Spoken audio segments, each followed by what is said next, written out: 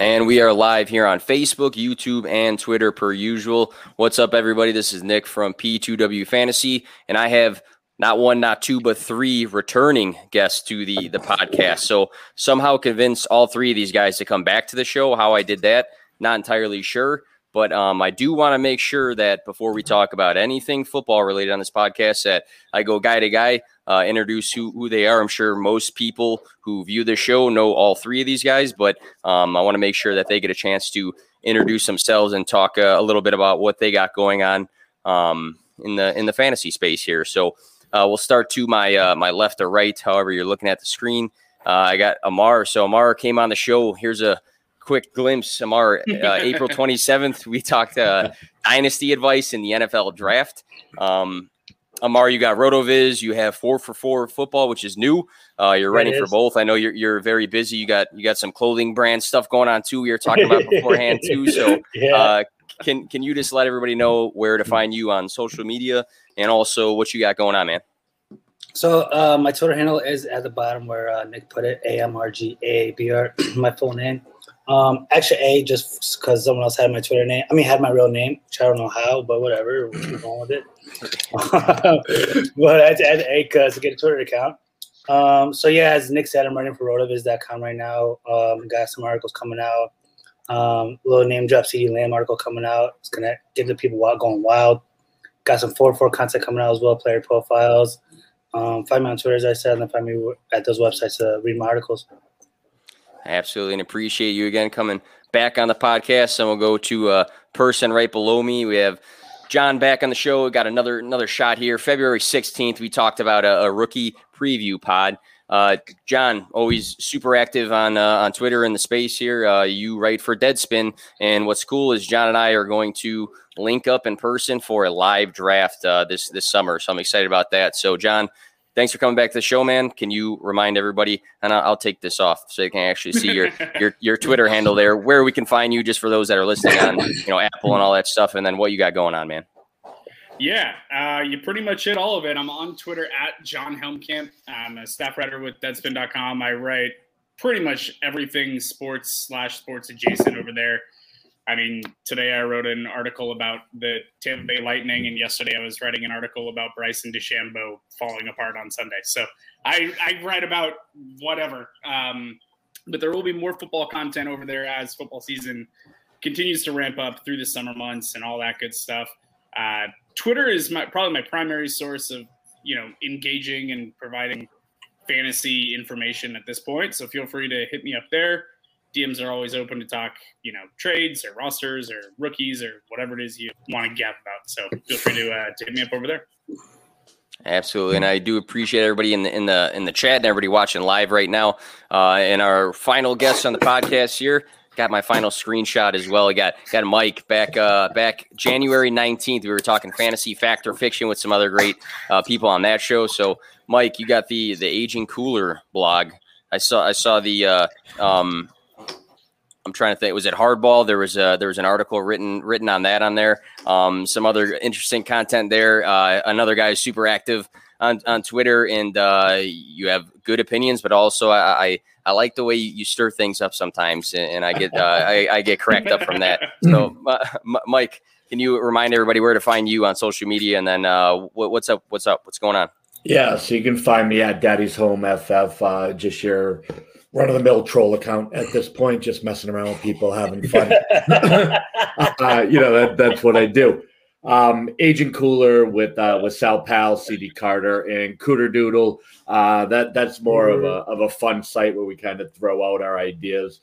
And more recently, what's been taking up my time is helping Spaceman Dave Wright, Sal Lito, and the Funhouse crew with the sponsorships around the Podathon. So doing a lot of behind-the-scenes work for them, getting ready for a great show starting July 5th, 9 a.m., I believe, is the kickoff, and you'll be able to see my smiling face from 8:30 to 9 on July 6th to close the show. So we have some really cool stuff happening. Actually, today just got Trophy Smack named as our primary sponsor. Nice. So pretty dope stuff there. Hey. We'll be focusing some original music from folks in the fantasy community. We got some video content from Bob Gilchrist and the AVI makers, putting them all together. It should be an awesome show. So that's really what's taken up most of my time lately. It definitely sounds like a lot. And again, appreciate all three of you guys coming on the podcast at the same time, because I know all three of you guys are busy and have a lot going on. And it sounds like there's a lot to look forward to from all three. I do want to say before we get into any fantasy football talk that this podcast is partnered with Fantasy Points Media Group. I say it every week. It's my one-stop shop for everything fantasy related, advanced stats. They have articles, DFS content, rankings, podcasts, you name it. It is all in one spot. So definitely go check out fantasypoints.com/subscribe. You can get a promo code discount using 21win10.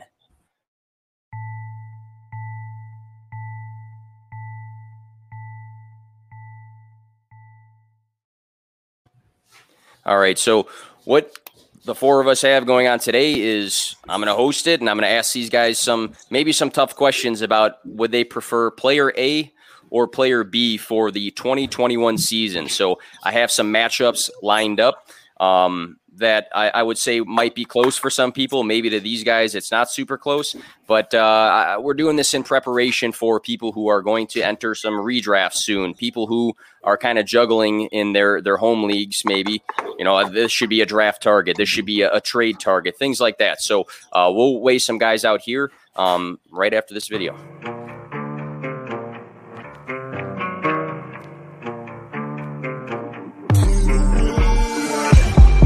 Play to win, no fear to give. I feel, but I can't forgive. I go all in this time, yeah, I won't regret. I'll pick the best on trip, they don't understand. I play to win, yeah, I play to win, I play to win. Yeah, I play to win, I play to win. Oh, play to win, I play to win. Yeah, play to win, I play to win. All right, so the first matchup, yeah, I think last time, I'm not sure about all of you guys, but I think last time maybe at least one of you guys were on. I had Lil Baby on the intro, and then I found out from Twitter that I can't play those things because I don't own the rights to his music, so I had to switch things up and get a home friend to do that. But yeah, let's. That's good stuff. Hey, appreciate it. It's not me.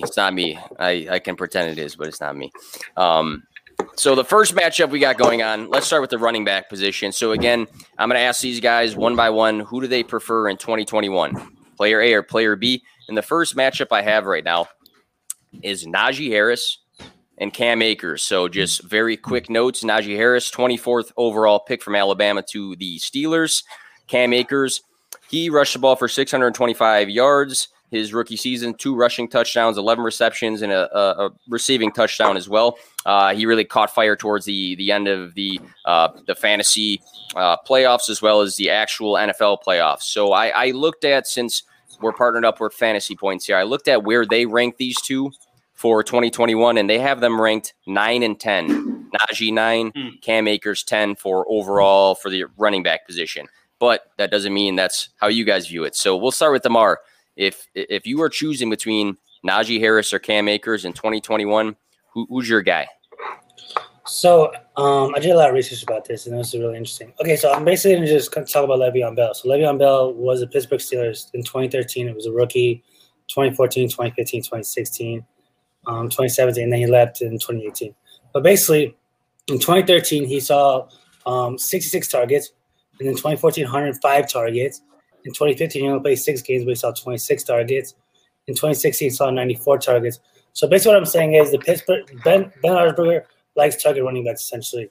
So if the market essentially is basically saying that they believe the Steelers are going to go to more of a run-heavy, short game, it'll affect essentially Deontay, Claypool, and Juju. So essentially what I'm saying is if the market is essentially believing that Najee Harris is going to become the focal point, Big Ben, passing game, we're going to take a step back, they're going to rely on defense, I feel like we should be going after Najee Harris because he'll get more of a workhorse role than essentially Cam Akers, who has Darrell Henderson there. We don't know if Sean McVay will go to more passing running to the attack with Matt Stafford there. He's still got the weapons of Cooper Kupp, Robert Woods. So essentially, I feel like Najee Harris will be more of a focal point of the offense versus Cam Akers. All right, so we'll throw the graphic up. Forgot about that. Amar's going with Najee Harris, the incoming rookie. Mike, if we go to you, do you agree or disagree with Amar? This one's tough. I think out of all the ones you threw us, this one's probably the hardest. So the way I was weighing it is pretty simple, right? So you're talking about a known entity in the NFL with Cam Akers, have already done it, not to mention put up his biggest numbers on the biggest stage when he got to the playoffs. What we found was come December, the Rams just leaned on this guy as a focal point of the offense. However, a lot's changed since then, right? I mean, specifically quarterback position. The thing that scares me about Akers is that there's such a small margin of error. He's very similar like a Josh Jacobs and a Nick Chubb, where really he's almost a zero in the passing game. That makes me nervous, and I don't think that's going to change. In fact, could possibly get worse, believe it or not, from a guy who had 14 targets with Stafford at the helm. I don't think this is going to be a heavily targeted player. And what Najee Harris does is he catches the football very well. Obviously, I think the glaring thing with Harris is twofold. You have a rookie, number one. Number two, you have an offensive line that showed problems last year. They didn't have a ton of talent at the running back position, but the talent was good enough that you should have expected more production out of the group that was back there. James Conner went healthy. Benny Snell, we didn't see much of McFarland. I would have loved to see a little more of him. The reason I'm going Najee Harris in the end is because, number one, you have the Darrell Henderson play with the Rams. And number two, because most of us are playing full point PPR. Now, I do expect Harris, and Amar outlined it really well, that I think what you're going to get from Harris is probably closer between 55 and 75 targets, where realistically Cam Akers is going to have a hard time pressing over 40. So when you look at that, that's really going to balance out the potential touchdown games that you might get from Akers, because I do expect the Rams to spend a lot more time in the red zone than the Steelers. But those catches alone, what we've seen from Harris is that dude can catch the football. So when you're looking at these coin flip plays, targets over anything else are the most consistent tiebreaker for a running back. So that's why I'm going to go Harris in a very close race between these two. And I like the points for I'll go back to you. I just like the points of, hey, these guys might be close in some aspects, but here is my separating factor. And I think that's important when weighing out options that might be pretty close, especially if you are, again, in a redraft draft, or you're looking for a trade target. I think if you are really close on two guys, identify, hey, you know what, this is a separating factor. Amar, go ahead. So basically, speaking of your guy, Fantasy Points, Scott Bair from Fantasy Points is one of my favorite metrics. He says a target is 2.74 times as much as a carry in PPR leagues. So like a target, if you somebody just get a target, it's worth 2.74 times as much as if you get a hand up. And I find that if we're going to chase Harris because of the targets, that's a big part of the component essentially. And that's a great point, too. We had Scott Barrett on the show. He was on the show with Steffi and I, and it's interesting to look at some of his data that he dives into, because it's not just your straight advanced data. He's looking even further into separating factors. Once again, yards created is another one that's on the site that they dive into. Great point there. John, are you going to make it 3 for 3 for Najee Harris over Cam Akers, or are you going a different route for who you'd pick in 2021?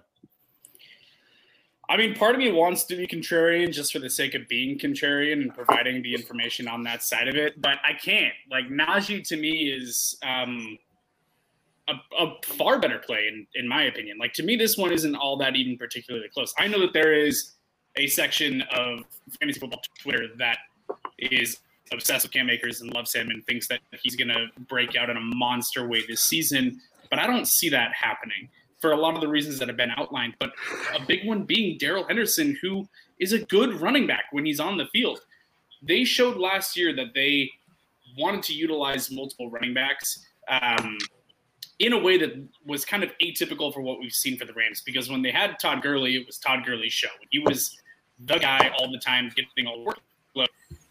Pittsburgh has always been that way as well. So you have two offenses that in the past we've been able to rely on the back being a lead back by all intents and purposes, getting, a large majority of the work. But I think that their plan in LA is for them to work Darrell Henderson in more than what we are going to see for any competition for carries and targets out of the running back position in Pittsburgh. Najee Harris to me is just head and shoulders above the other players on the depth chart for Pittsburgh at his position, where I think that he is going to be on the field from day one, which is always a concern with rookies, right? If you're talking about redraft purposes, how soon are they going to get going? Like if you were to take Cam Akers, where we're talking about taking Najee Harris last year, it would have burned you because it would have taken a long time for that to kind of start paying off in your roster on a week-to-week basis. But I think that Najee is going to be the guy that comes out week one with 20 carries and 5 targets at least, right out of the gate, and someone that I think is going to be utilized heavily. The offensive line concerns are a concern for a running back that can't catch the ball. But to me, the way you slow down pass rush when you feel like your offensive line is outmatched is you check it down and you throw screens and you get the ball out of Ben Roethlisberger's hands very, very quickly. And I think that Najee Harris is a benefactor to that style of play. So I think that Najee Harris, in my opinion, if he stays healthy, there's no chance that he's not a top 12 running back. Like if he's healthy with the amount of work that he's going to see, like he's a lock for being an RB1. So I'm going to throw this question out there, and anybody can chime in since everybody agreed on Najee Harris. And if I was picking one, I'd do the same. We saw in the past Jonathan Taylor, James Robinson, go back further, Saquon Barkley, Ezekiel Elliott, Todd Gurley, I'm pretty sure. All these guys, their rookie season, top 10. So would you guys throw him in that mix and say, hey, I'm confident he's going to be top 10 this coming season? No.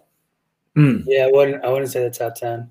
The only reason why Najee Harris has a potential of being a top 10 is because he has that, he literally is going to corner that market share of the running back touches.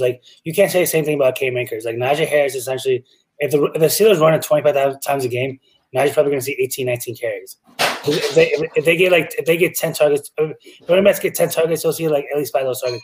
So essentially, Cam Akers is going to corner that market shares. And if we're going to chase that, essentially, I feel like that's a better upside play than if we're going to chase a running back who could split carries with Sean McVay.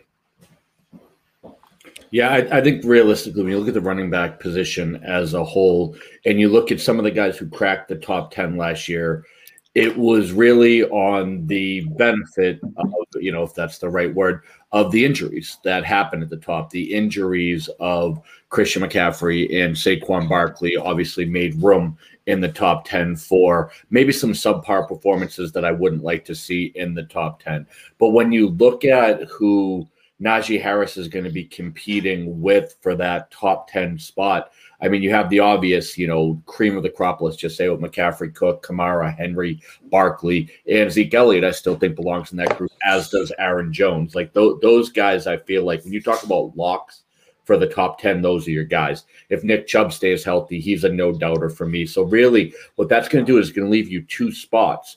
And the people that you're looking at with Jonathan Taylor, Cam Akers, DeAndre Swift, Joe Mixon, Najee Harris, Antonio Gibson, and even a couple guys we have coming up in CEH, Miles Sanders, and possibly even a Chris Carson, Josh Jacobs. That's a big glut of players that realistically are going to be split by factors that we might not even know about right now. It's going to be a couple 1-yard touchdowns. It's going to be a couple breakaway plays. It's going to be efficiency. So when you're talking about a lock for top 10, could he get there? Of course, but I'm only comfortable saying really those 7 guys I mentioned at the top are locks. And then it's going to be 3 of the next 8 guys I talked about. If you had told me lock for top 15, sure, book them. But top 10, I think when you get past that elite, been there, done that type group, I think Najee Harris doesn't go into that just for the sheer fact that he's a rookie and he goes into that second tier. But I'll tell you right now, if you had made this argument rather than Cam Akers, you made it Antonio Gibson, you would have got a different answer from me. Oh, all right. John, are you with these guys? Maybe not top 10, maybe is top 10, maybe not a lock. What's your thoughts before we move on? Jack, you yell at Mike for not saying Jack, you yell at Mike for not saying that Jonathan Taylor's a top 5 running back. Just start with that. Yeah, I would love to help him with that, and we'll talk about that offline. But Yeah. You like that little I'm not sure just for John? Come on now. You know yeah, that was lovely. Yeah, that was adorable. Pours the beer. Yeah. But I will say that I think that there's a possibility that Najee Harris has a higher workload on the season than Jonathan Taylor does. And you know how much I love Jonathan Taylor. So that is within the realm possibility with the healthy Marlon Mack coming back and with Nyheim Hines there to take away some of the receiving work.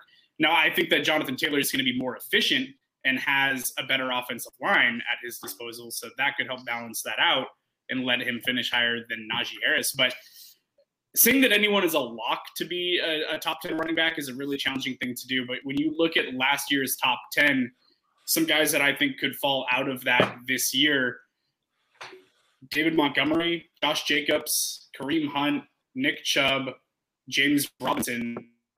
Those are 5 guys from last year. Mike Davis finished at 12 because of the CMC injury.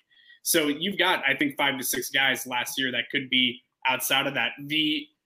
Nick Chubb, if he didn't have to contend with Kareem Hunt, could arguably be the best running back in fantasy football, but he does. So those 2 guys carve into each other a lot, and they could both miss out on the top 10 again, just like they did this season.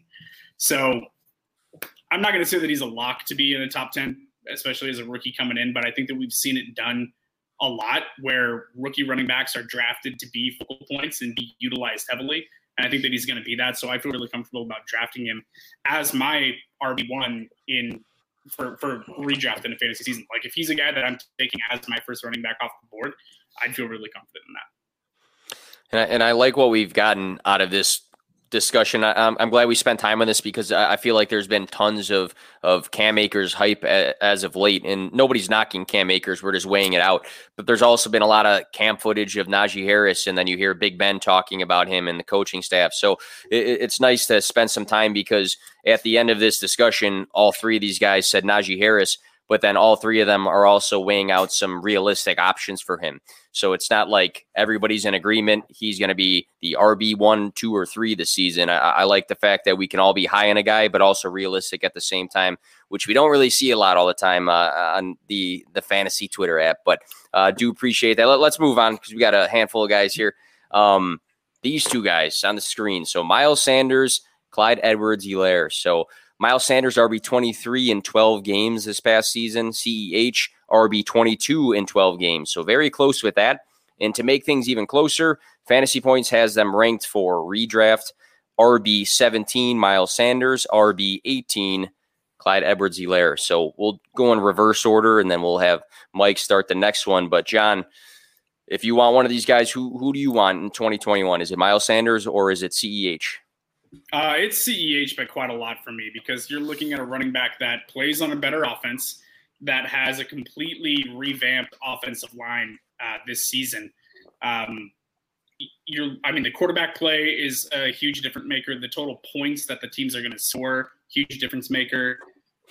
The abilities that he's going to have in like his opportunities in the red zone, which he was not good at last year. He was very inefficient at the goal line in those opportunities. I don't have the numbers in front of me, but I know that it wasn't good. So I expect him to improve in that regard coming into the season as well. But this is a running back that dealt with some injuries and kind of faded off into oblivion as the season went on, if you were listening to what everyone was saying. But this is a running back that ran for 4.4 yards per carry at 181 attempts in 13 games for 803 yards. Also had 36 receptions for an additional 200. I think that the touchdown numbers that he had last year, only 5 touchdowns from scrimmage, is far too low. I expect that number to be much higher this year. And I think that playing in a fully healthy season, I think this is a running back that is going to get a lot more work and be much more valuable, especially in the passing game, than Miles Sanders, which is an area where Sanders continues to struggle. And the Eagles also just drafted Kenneth Gainwell to come in. And I think that he's going to carve out a really, really big role in that passing game in particular. So between these 2, I think that CEH is going to have higher workload, higher efficiency, and higher touchdown numbers than what we saw last year. I think that the new offensive line that they just overhauled, they brought in, I think it was 3 new starters on the offensive line, if I'm remembering correctly, is going to pay big dividends to open up more holes for him and give him more opportunities. So I'm going to take CEH over Miles Sanders, where that Eagles offense is much more of a question mark to me than the Kansas City offense. So if that Eagles offense can't really get off the ground, Jalen Hurts doesn't take the massive year 2 jump that a lot of people are saying that he will, you could be a really long year in Philly, especially for the running back. So I think CEH is really precise. All right, so John's picking CEH, identified some separating factors again, and then also what will improve. So we'll shift over to Mike. Are you in agreement, CEH over Miles Sanders, or how do you view it for 2021? Yeah, I'm going to go CEH, but it's extremely close for me. I think that realistically what you're talking about at this point is volume versus efficiency. I don't think Miles Sanders gets enough credit for just how dang efficient that guy is. He only needs, 10 to 12 touches to put up those triple digits in a touchdown. I think John hit the nail on the head, though, with his last point. Going into the draft, I would have said Miles Sanders, but I do think that what Gainwell does well makes me nervous. We just talked about it. We touched upon it with the Cam Akers argument, which is, targets are king. Amar gave a great stat on targets, and now you have a guy coming in who realistically is his bread and butter is going to be as the receiving back, as that Nyheim Hines on this offense. And you're already talking about volume concerns. What I will tell you is that if anybody mentions Kerryon Johnson, I'm hitting leave studio, because that's nothing for me. Won't be me. It was Gainwell that really did it for me, but it's close. I think that honestly with Sirianni, we don't really know how the usage is going to go. And if if Miles Sanders gets a little more usage, I could see him very easily finishing ahead of CEH. So I don't think this is a foregone conclusion, but we're asking now. And all we have to go on now is realistically what we've seen in the past for usage with Miles Sanders, what we saw from the draft with their choosing of Gainwell, which realistically could have been almost any other running back, and I probably would have been on the side of Sanders. This guy is hyper efficient, doesn't need 20 to 25 carries. In fact, I don't want him to have that. That's going to be wear and tear that we don't want to see. But I agree that's what kind of tips the scales. What I do want to see from CEH is a lot more usage in the passing game. And this goes not only to what we saw from year 1, but also going back to a historic LSU team where he only caught 1 touchdown from Joe Burrow when he put up 60. I mean, that's amazing to me to think about it, that your starting running back only got 1 of those. So realistically, I don't want to say it's a make or break it year for a year 2 running back in terms of getting from the middle of the pack, which he was a very good running back last year with unrealistic expectations. But if he's going to become one of those guys that's going to challenge for an RB1 spot, he does need to show more in the passing game. And I hope we see that this year with CEH. So I'm going to give him a slight edge, but believe me, there's going to be no shock from me if Miles Sanders does outscore him this year. I like the notes too on Kenny Gainwell just to start, because a lot of people were very high on him. And then I think like the landing spot maybe wasn't the most perfect for some people. So they haven't talked about him too much. But if you look at the last like two classes of running backs, I mean, this guy stands out for what he does with the ball in the air, in his hands. And I think he can be involved a lot, which might cap the ceiling a little bit for PPR purposes. Also good notes on CEH on what you'd like to see in year 2, because we've seen what he was as a prospect and some of his strengths in the Kansas City offense being so dynamic and useful as it's been. It would be nice to see him maximize to what sort of abilities he's shown, especially with Joe Burrow in that passing game. Amar, are you going to go 3 for 3 here, or are you going to disagree with these two guys? I don't know what to do. But I'm going to go Miles Sanders. The reason why I'm going to go Miles Sanders is, okay, Miles Sanders last year, that's his worst case scenario, correct? Like, it can't get any worse than that. Like, last year was basically like beyond his floor. So all the Eagles did was add talent and everyone's number 1 rookie wide receiver, Devontae Smith. They brought in some offensive linemen. I feel like the Eagles essentially they tried their best to essentially increase last year's range of outcomes, because like last year was their floor essentially. With CEH, the Chiefs had a very good season offensively, but I wouldn't say anything they did last year essentially helps propel CEH. So with CEH, I feel like everyone thinks that he's gonna get like 100 targets because they lost Sammy Watkins, that he's going to be the focal point of the game. But I don't ever see a time or a period where CH is going to be essentially the game plan, or essentially he's going to like get most of the carries, he's going to get most of the targets, unless they're ahead. And the Chiefs have, I think, I want to say, the third hardest schedule in 2021, which means that their game scripts essentially will be more pass heavy than run heavy. Which when I feel like the Miles Sanders and the Eagles, they have the second easiest schedule because they play in the NFC East. There'll be more game script dependent. There'll be more in leads. Essentially, I feel like Miles Sanders last year was his worst case scenario, and I feel like this year it can only get better because all of his efficiency numbers went up last year, even in a worse year, even in a worse offseason. I mean, worse offense than he'll be in this year. So let me take two of those points because we're here and we're talking football, so I might as well. Number one, I think projecting negative game scripts for the Chiefs, despite how difficult their schedule is dangerous at best. This is still the best team in football.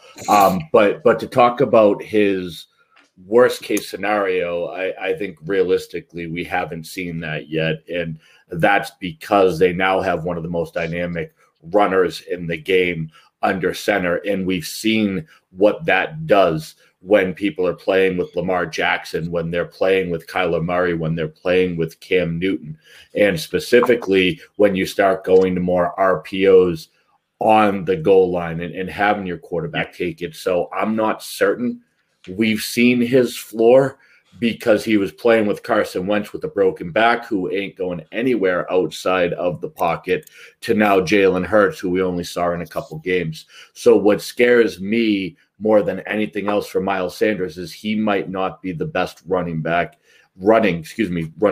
shouldn't say running back, in his own offense. And that always gets dangerous. We've seen really talented players struggle when those start getting split. So that's what scares me about, have we seen his floor yet? And you brought up a good point. Maybe it was the worst case scenario, and maybe having Jalen Hurts there brings out the best in him. But I'm not ready to say that yet with the rushing ability that we have in Hurts, the amount of carries that we've seen from him when he's played full games. He's never had less than 8 carries. I mean, that's a problem when he might not be the most dynamic player touching the football in the backfield. And it's interesting too with Miles Sanders and Jalen Hurts is that I don't have the exact numbers, but 2 out of the 3 healthy games, I think Miles scored like 18 and then like low 20s. So he actually had 2 good games. But on the same note, it's a small sample size, and the way that they game plan for Jalen Hurts in the system, it might change a lot in this coming season. So I think the sample size has some nice little tidbits, but at the same time, the way that they prepare for games with a quarterback who's going to start from week 1, I think is something to really think about and factor in. So I do like those points. Let's jump around for the sake of time. Usually shoot for an hour. So I had like a long list. I'm sure guys spent tons of time taking notes, so I apologize for that. But the descriptions are good. I haven't even looked at it yet, so you can jump to wherever you want. All right, I just copy and pasted this from online anyway. So I'm not the only one that didn't do my homework. Thanks, Mike. Nope, we're all good, buddy. Hey, look at this. I can't even read my own handwriting, but I took some notes on here. But I want to jump around just for the sake of time. This one's interesting. So let's go to the wide receiver position. Mm-hmm. So Terry McLaurin. Man, I got graphics. They're not really graphics. Again, like screenshots from the internet. I don't own the rights to any of these pictures here. But yeah, so let's go. Terry McLaurin, wide receiver 20 this past season. Fantasy Points has him as the wide receiver 9 for the coming year. Or Allen Robinson, who was the wide receiver 9. Fantasy Points has him as the wide receiver 8 for the coming year. So the interesting thing for both of these guys is they have different guys throwing them the ball. So whoever's throwing in Chicago, it's going to be different than the previous season. Same with Terry McLaurin. You got Ryan Fitzpatrick over there. Hey, you know who's throwing in Chicago. I want. Where's I'm pointing the wrong way. I want it to be one thing, but I don't know if you can trust it. Week 1, maybe week 2. I don't know. It's tough. Yeah, I went on a rant with Steffi. While we're on that topic. They're going to let Andy Dalton get killed by Aaron Donald week 1 in primetime against LA, and then Fields will start week 2. That's I'm fine. I'm fine with that. I do want to throw this back on the screen. You have to convince one guy to come back. That's another factor. If it's 7 weeks of Andy Dalton, I don't know if you're going to convince that guy to come back to this system. But that's beyond the point. Terry McLaurin, Allen Robinson. I'm going to go to Mike first to keep things fair here. So who do you have in 2021? Is it Terry or A-Rob? It's Robinson. I think realistically what we're looking for is target share. We're looking for a guy who has done it time and time again. Allen Robinson has been perennially underrated for his entire career, and it's about time that people start recognizing how solid and how bankable this man is. So for me, not much has changed in Chicago, not to mention I don't actually care who's throwing the ball. That's what Allen Robinson is. He has been a wide receiver one with literally the most pathetic quarterbacks you'll ever see. So regardless who starts in Chicago, it will be the best quarterback he has ever played with. And all he does is put up 100 catches, 1,200 yards, and 6 to 10 touchdowns. That's what he does. Well, on the flip side, what you've seen now is with Terry McLaurin, he was living off of his volume. And now all of a sudden with the introduction of Curtis Samuel, with Logan Thomas getting his catches, and also with what I hope is going to be an unleashed Antonio Gibson coming out of the backfield, there is plenty of places where the ball is going to go. And I think with McLaurin, he is an incredibly talented guy. He is not just a volume guy, but he was certainly lifted in echelon because of the volume, because of the lack of competition. And now you have Ryan Fitzpatrick, and that man is just going to fling the ball wherever the hell he wants. And I love him to death, but he has nothing to lose. So I think what I'm going to go with in this particular case, maybe call it risk averse, I'm going to go with the bankable guy. That's Allen Robinson, regardless of what happens with your quarterback controversy. And I hope for your own sakes that it is Fields, maybe try to win a couple games. But Dalton, Fields, John Helkamp, it doesn't matter who the quarterback is. Allen Robinson will be a wide receiver one regardless. So give me the guy who I can bank. Much like we talked about with Najee, you can't guarantee he's going to be in the top 12. Allen Robinson, you know dang right well, is going to be a wide receiver one. And Mike is putting his stamp on that, verified right there. John, are you going to be I mean, you're a new homer. You're a new homer. But you still are Chicago. Yeah. You're a new homer. But are you going to go with that, though? Because I know a lot of people are high on Terry McLaurin. I feel like he's been talk of the last, 2 weeks or so. Or are you going to stick with Mike's answer and go with Allen Robinson? Who do you think here? I love Terry McLaurin. I think that he's wonderful. I like a lot of the points that Mike made that are going to contribute, I think, to a worse script for Terry in terms of the target shares and the everything like that in that offense and the other players around. Mike forgot one of my favorite sleeper rookies, Jimmy Brown, who's going to be there as well, who I think is going to help take away some targets. So, yeah, to me, it's Allen Robinson, who in an offense last year where it was putrid at best, and there were literally times where he's on the sidelines, had run a route, an out route. He's literally jumping and waving his arms, and they just had blinders on, and Trubisky didn't see him, or he threw it into his feet. Anyone that's going to be there, he's still got over 100 receptions with that quarterback play last year, which to me is just baffling. So give him the same target share, give him roughly 140 to 150 targets again with better quarterback play, with an offense that should actually be able to score, a little bit more points than they did last year. Whenever Justin Fields does finally take the field, whether it's week 2 or week 6 or whatever it is, Justin Fields brings a dynamic asset to that offense that Chicago has never had. The dual threat ability, his ability to extend with his legs, his ability to deliver pinpoint accurate lasers 40, 50 yards down the field. I think that we're going to see more big plays out of Allen Robinson instead of just the volume play, instead of just being peppered with 8 to 12 yard, routes. When those plays do break down, when Justin Fields is able to scramble out, we're going to be able to see some of these big chunk plays contributing to Allen Robinson's overall performance on the year as well, where he's going to get some of those big play touchdowns, those 40-yard, touchdowns, things like that on top of the big volume that I expect him to have. So, yeah, to me, it's like Allen Robinson is very, very similar in my mind to Keenan Allen. They both are just ridiculously disrespected. They are studs. They show up every single year. They're going to give you great volume, roughly 1,200 yards, roughly 6 to 8 touchdowns, just like Mike said, and that's where he's going to fall. But there's a possibility that we see a higher ceiling to Allen Robinson that we've ever seen with the contribution of better quarterback play.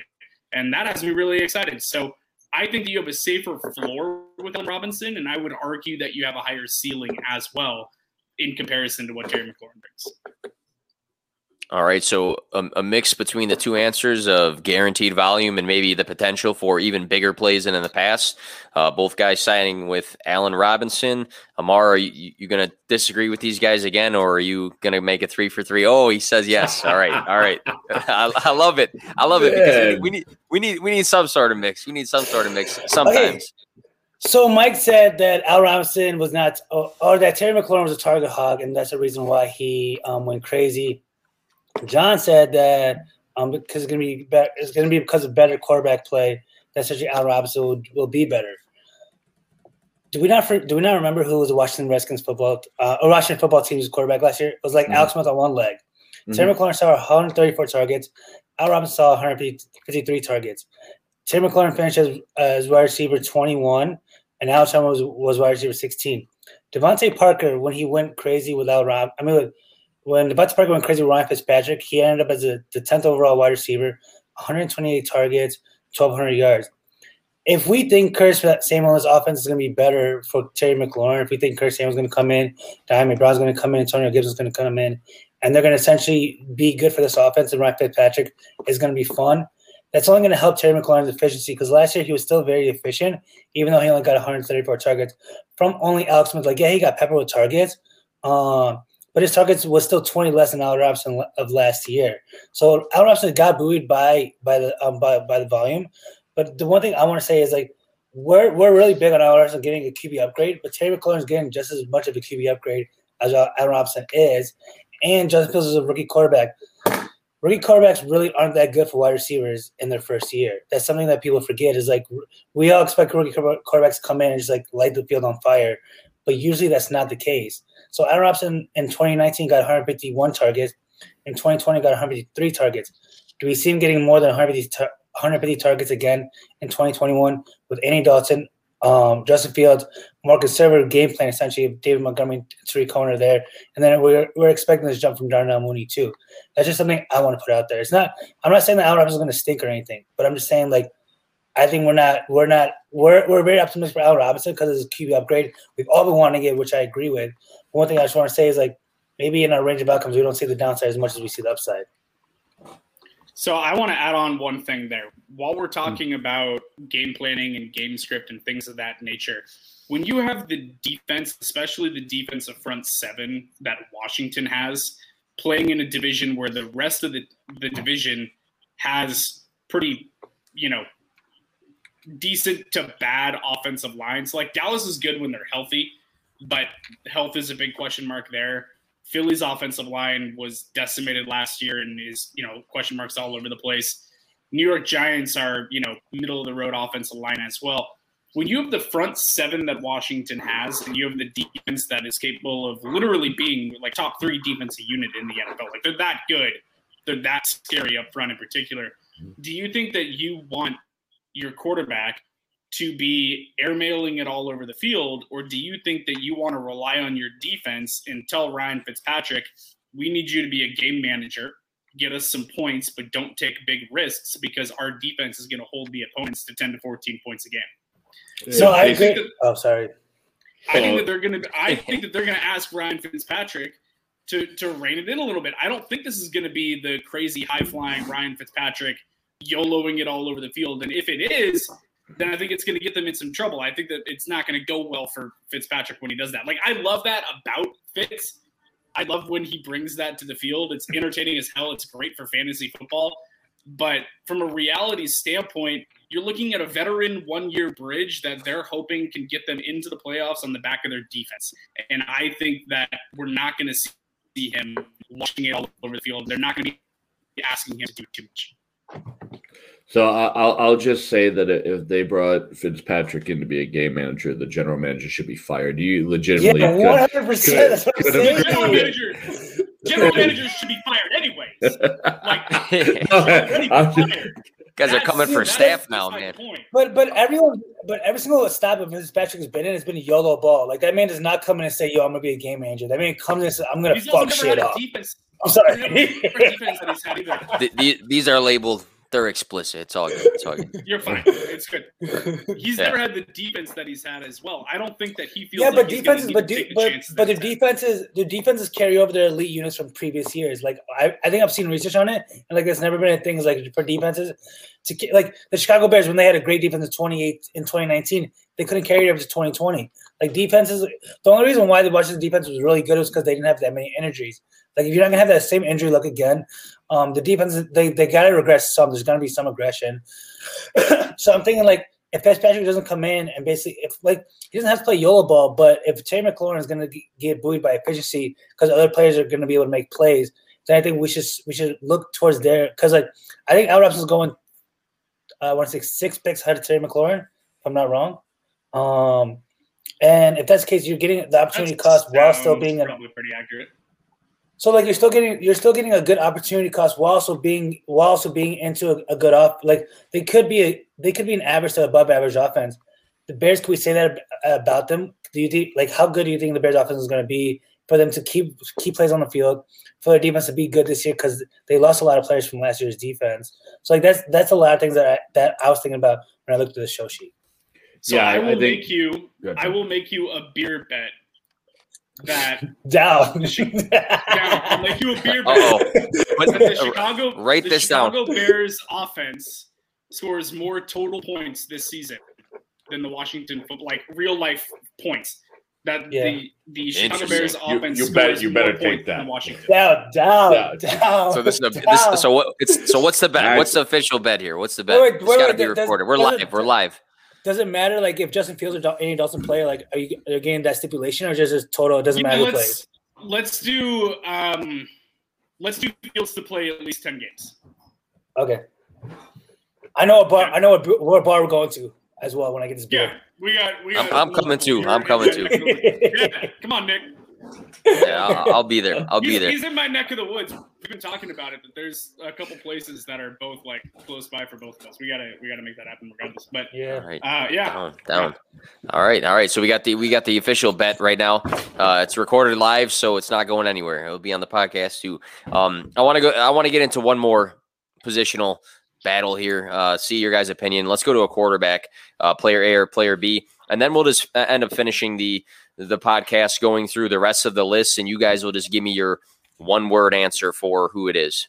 So we gotta do CeeDee Lamb and Mike Evans. We have to do that. Yeah, I'm not great with one word, but I'll try. No, all right. Let's get these two because these two have. These two guys have undergone a bunch of changes in their systems, right? Ryan Tannehill adds Julio Jones after losing Corey Davis. Matthew Stafford is not a Lion anymore. He's on the Rams, so he has some upgrades there as well. If we look at fantasy points, they have Tannehill as the QB9 for the season and Matthew Stafford as the QB10. Not sure if it's that close for you guys or what the case is, but Amar, you can start things off here. Is it for you? Is it Ryan Tannehill? Is it Matthew Stafford? I mean, we've been waiting for Sean McVay to get a quarterback, and we've been waiting for Stafford to get an offensive coordinator. And the one year we get that marriage, everyone's like, "No, I don't want Stafford." And I'm like, "What? That makes zero sense." Like the one thing that we all wanted is happen. But to answer your question, I would go Stafford. The reason why I would go Stafford is because I trust Sean McVay. I don't know. Okay, Arthur Smith left. Is it Shane Waldron that's the offensive coordinator in Tennessee? I forget. Does anyone know off the top of their head? Shane Waldron is now the offensive coordinator. Seahawks. For Seattle. Sorry. So who's Tennessee? Because I don't know. He's the passing game coordinator. Because I was looking at the Tennessee offensive coordinator, and I know he came from the I forget what system he came from, but it was really run heavy system. His passing rate over expectation, well, I want to say was 26th. So I don't think it bodes well for Tennessee because essentially all I think is Derrick Henry is going to be the game plan. Essentially, like Ben Gretsch, I love Ben Gretsch. He's like one of my favorite analysts. He talks about like identity back, and identity back essentially is like talking about like if this running back went down, that entire offense would change. Like that offense would not be the same. The offense would not be able to sustain plays. That offense wouldn't be able to stay on the field. And I feel like Tannehill, he's a byproduct of essentially how good Derrick Henry is. And I feel like Stafford can essentially take over games on his own, while Tannehill doesn't have that ability. So Tennessee promoted their tight ends coach, Todd Downing, to be their offensive coordinator after their OC left to be the head coach because I looked up for Atlanta. Because I looked it up because I was really big on AJ Brown and Julio Jones, and I was like, okay, it's great. This is like going to be a passing, like, let's target all the Tennessee players. Then I looked up the offensive coordinator. He came from a background where essentially he's got a tutelage of essentially just being a run-heavy offensive coordinator or being a run-heavy coach, essentially. Interesting. Mike. Yeah. Is it Matthew Stafford or Ryan Tannehill for you? It's as close as you're going to get. I don't really care. Everything's close for Mike. I like to give people the benefit of the doubt. I hope they all have great years. I hope they enjoy their time. Mike says both. He's like both. Yeah, both of them are great. I'll take them both. Mike starts every conversation with it's close. It's close. It's a close one. It's tight. This MFer hedges every single take that he gives. I'm going to tell you what. I'm going to pick Stafford, but it wouldn't surprise me at all if it's Tannehill at the end of the year. Mike, is this an accurate impression or is he off? 100%. Wow. Okay, so let's try this again. All right, so the Bears are going to be trashed this year, but I'm still going Allen Robinson. No. All right, let's go scorched earth here. Let's do this. It's going to be Stafford. We've already covered it's going to be Stafford. The cost of acquisition is going to have you going Tannehill because people are still sleeping on him, but Stafford is going to be the guy that you want. He's going to have the weapons you need. He's going to have the offensive coordinator you need. He's even going to make that trash tight end look halfway decent. So it's Stafford by a considerable margin in terms of statistics. What makes them close is still the cost of acquisition for Tannehill and startups is about 2 to 3 rounds later. So realistically, I'm going to have Tannehill on more rosters just because right now the ADP has not caught up to the Julio Jones acquisition. And from what I'm seeing, Stafford's been going much higher on the board than I would even bother taking a quarterback. The only thing that could make this different is the injury. Good. Wait, are we always talking about cost? Higher than Tanny?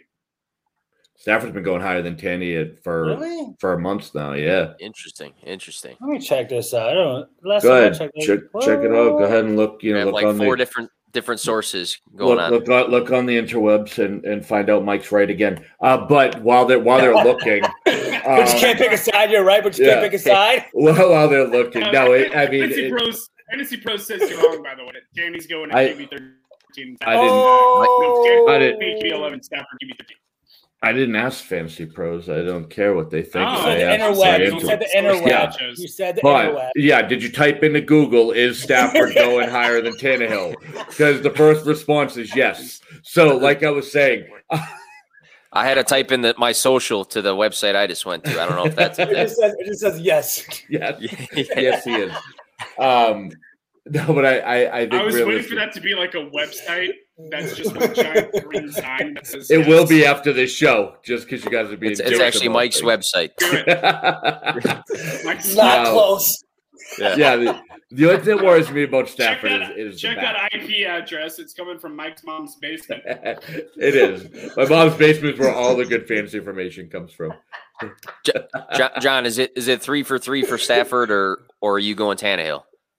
Yeah, this is actually I'm sorry that I totally sabotaged that, Mike. I didn't let you talk like. No, go ahead. If you say it's close, I swear I'm finding a way to kick you out of a stream that's not even mine. Like I am looking for a way to boot you from a stream. It'll be like those movies, like I hacked the system. I'm in.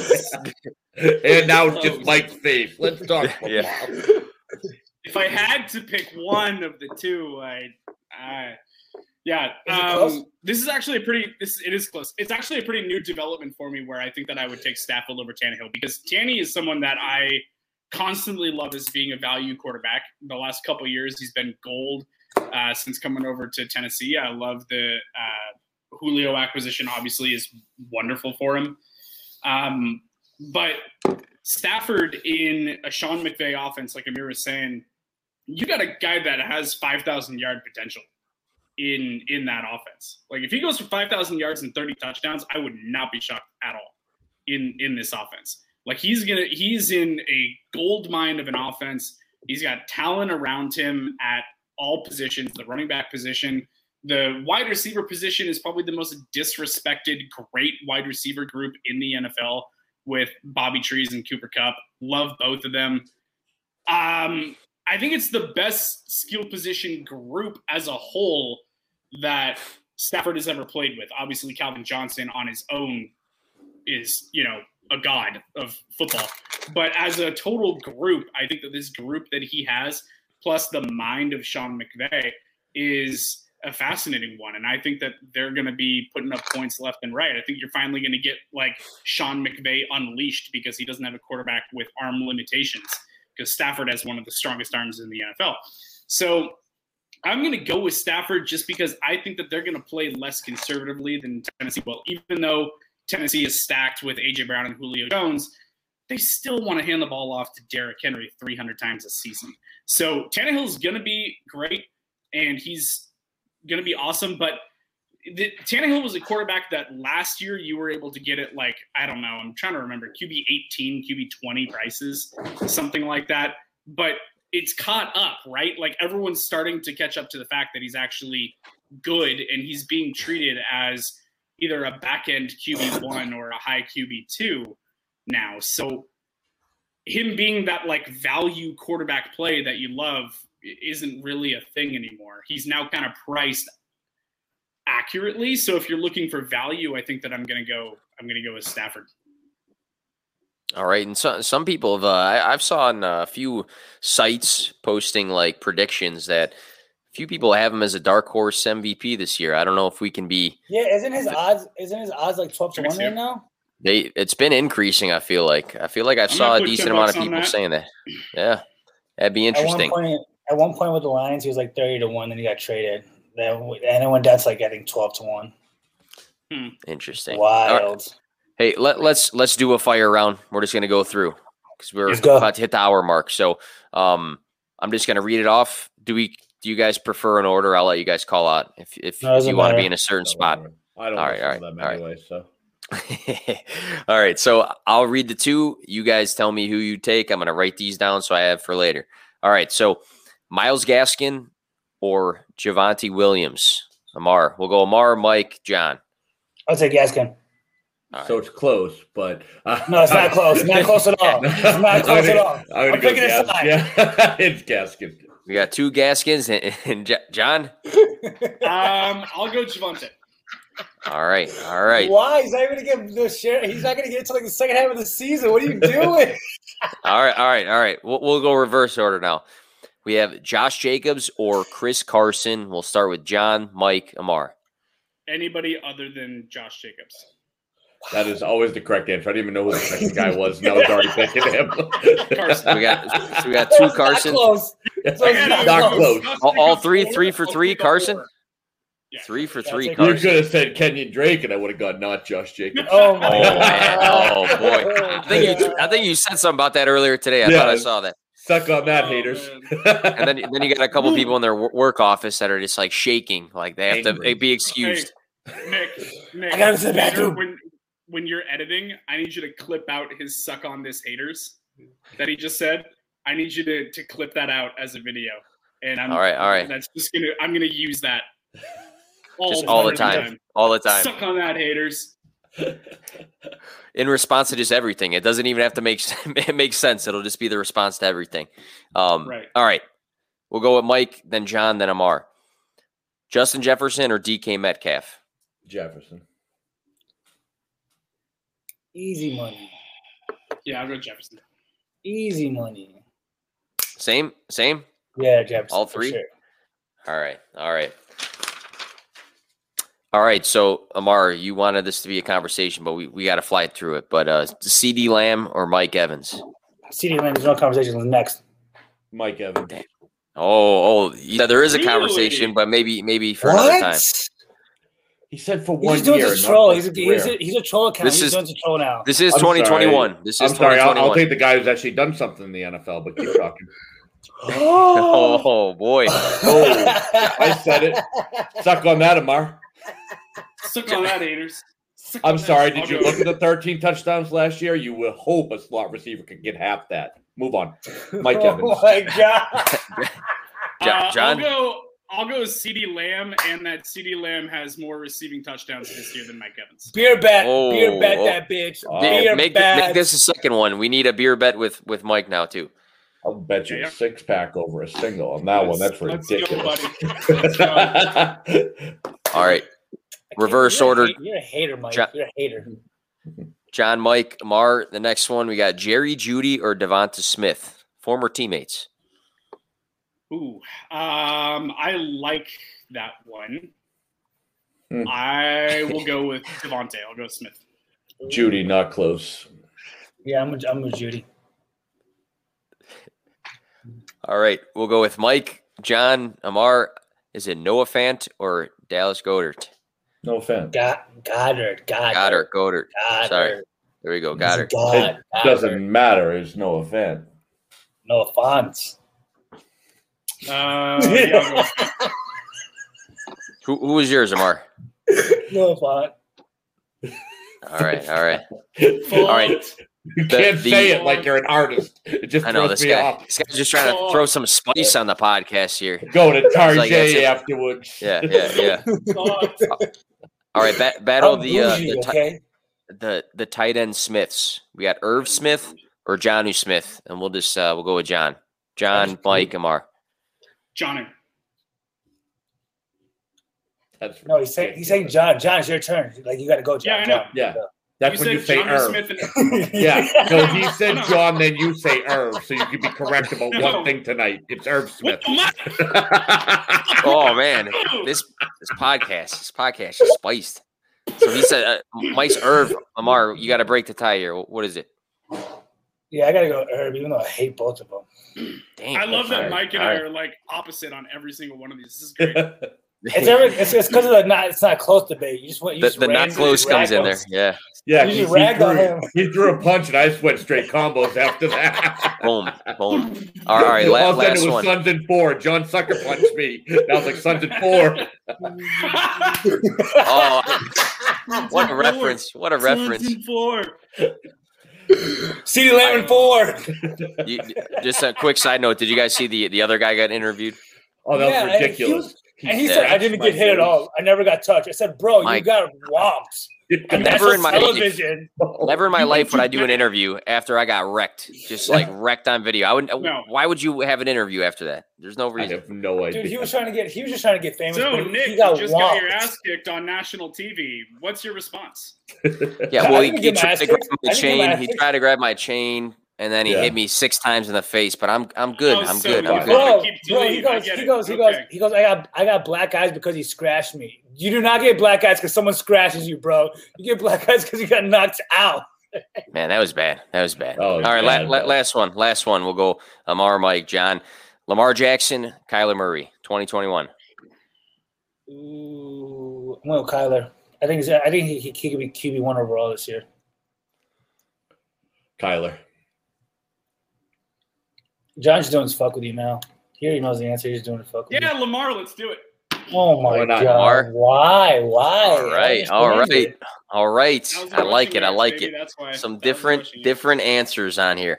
All right. Again, appreciate all 3 of you guys coming back on the podcast. And we had a lot of laughs. I feel like I'm going to have to clip a lot of this shit. And it was good. It was great. I want to make sure before we close things out, can you remind everybody where to find you? Because it'll be on iTunes and Spotify, all that good stuff. So, Amar, where can we find you? And if you want to plug anything else as we close things out. So you can find me on Twitter at AMRGAABR. And then you can also find me at rotoviz.com. And then also my new site, 44.com. All right. And Mike? You can find me at Dynasty Beard. And, I write for it took John a minute there. He was just staring at the screen. You can find me at Daddy's Home FM, and all my links are there. Just check me out there. Oh man, bro, the Twitter people are gonna come after John tonight. It's gonna be Daddy's Home. Oh man, Jesus. John, where can we find you, man? Daddy's Home on Twitter at Daddy's Home FF. I'm at John Helmkamp. Staff writer with Deadspin. Feel free to find my work over there if you want just mixed bag of sports commentary. That's pretty much what I do. Twitter is where you can find most of my fantasy football content. Feel free to join me over there. Awesome. And again, thank you guys for all coming on at the same time. Great episode. Thank everybody. Thank you, everybody, for listening to the podcast, either live or at home in the car, wherever the case is. Thursday, I'll be live here with Steffi Smalls on our Script 2 Ships show. Look forward to that. We have some mailbag questions and then some other topics, so that should be good as well. Everybody have a nice night. Peace.